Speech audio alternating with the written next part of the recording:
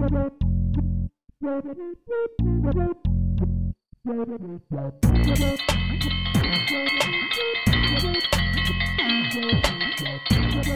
Froggies, I believe that's my dinner bell. It's always dinner time for you. That's 'cause this is the Alligator I might be a croc, I don't know. Show. Oh, you're definitely a croc. Then why do they call me Alligator? I don't know. Brought to you in part by the Doolittle Project, a quest in need of patrons. Find out more at www.DOLITTLEPROJECT.com. That's www.doolittleproject.com. And now let's find out what's going on. And Alligator Swamp.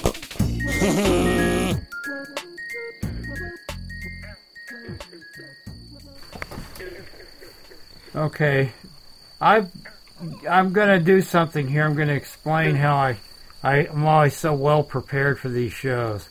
See, the thing about when you have something to say, you think about what it is you're gonna say, and then you say it, and then after you've done, you tell everybody what you said.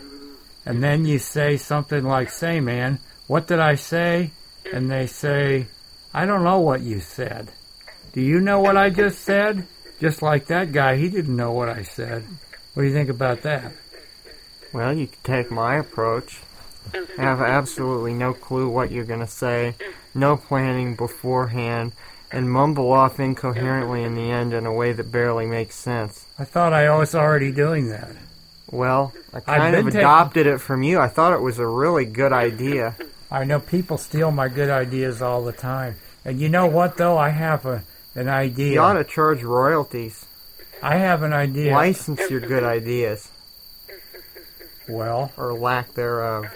You know what, though? I've got an idea around all this. I've got a whole new angle to things. You do? Yeah, see, my angle used to be really sharp. I used to have about a 1 degree angle. So now you're kind of rounding things out. And everything I did was very pointed. Yeah. And I love to stick it to people. Yeah. Now I'm turning into a nice guy. I've got a whole new angle. It's about 90, how are you going to fit eating 90 into that degrees. Angle? It's actually 91.67 degrees. Oh. And it's pointless. It is? Just like my life. Oh. And I hate to be blunt about it, but it's hard to get. Of course, you could even with a 91.97435 degree angle, if that's what it was, you could still have an edge. Yeah, you could. You can still have It'd be at a slight tilt, too. It might be pointless, but it could still be edgy. Yeah. We could be like beatniks. We could be pointless and edgy at the same time. Or your life could just slope very gradually downward.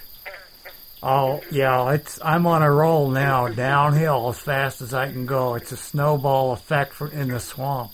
You know what happens when a snowball... We call this pun overload. You know what happens when a snowball hits the swamp? What? A big splash. Big splash? Yeah. You don't get a swamp ball?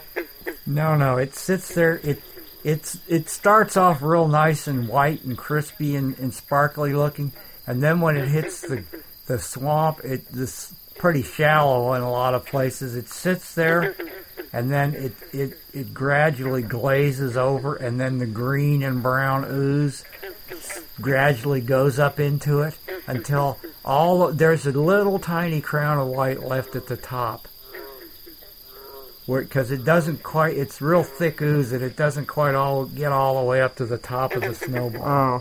And that little crown on the top is what I use for my snow cones. I scrape it off, and that's where I make grub snow cones. Grub snow cones? Yeah, they're creamy, you know. What do you do when you run out of that? Do you have to send a whole new snowball down into the swamp? Well, you have to go and you have to hire go some to Eskimos? Someplace where there's going to be an avalanche and get a couple snowballs started and hope they roll far enough. They bounce. They roll down the mountain and they hit an A-frame and they shoot up in the air and they go flying into outer space and then they crystallize even more from the cold and then they arc back down and plop into the swamp. So that's how we do it. Okay. here in Imagination Land. Well, that kind of fits in with the overall way things work. Can you just sort of visualize that? I mean, Actually, I can. You know how much money it would cost to hire animators to do that whole scene? It took me about 3 seconds to go through that whole thing and see how vivid it was in your muddy imagination. Now we just have to pray that somebody out there hasn't had their imagination entirely and completely stifled by this show. It's enough to fry it out. Why wouldn't we want to do that? Well, then they couldn't imagine it. I can't imagine They'd just hear a bunch of words. That's all it is. A bunch of pointless words. On the other hand, we wouldn't want to deceive them. It is pointless. I think maybe I ought to go back to my old way of doing things. Go back to my 1 degree. Or maybe we could just have maybe it could just be 3 degrees. It'd still be pretty sharp. Then I could give people the 3rd degree. Yeah, you could. That's right. Well, That's right. I think we finally exhausted this subject. I'm exhausted. We have. I hope everybody out there is as exhausted as I am. So take a deep breath and listen to this. For more episodes, check out imightbeacroc.com. That's croc without the K. Copyright by Robert E. Stittengate and Elena Hamilton. Copyright by Robert E. Stittengate and Elena Hamilton. Non-commercial. Release. No attribution. Non-native. Commons. Derivative. Creative. Alligator created by Robert Hamilton. Alligator created by Robert. Written by Tim and Robert Hamilton. Written by Tim and Robert Hamilton. Sound engineering by Tim Hamilton. Sound engineering Tim Hamilton. By Bob, Performance, and Elena. By Bob, Frog, and Elena. Plus crickets, frogs, and crickets. And one big alligator. Warning. Listening to this may cause dizziness, diarrhea, sleeplessness, confusion, and periodic bouts of semi-enlightenment.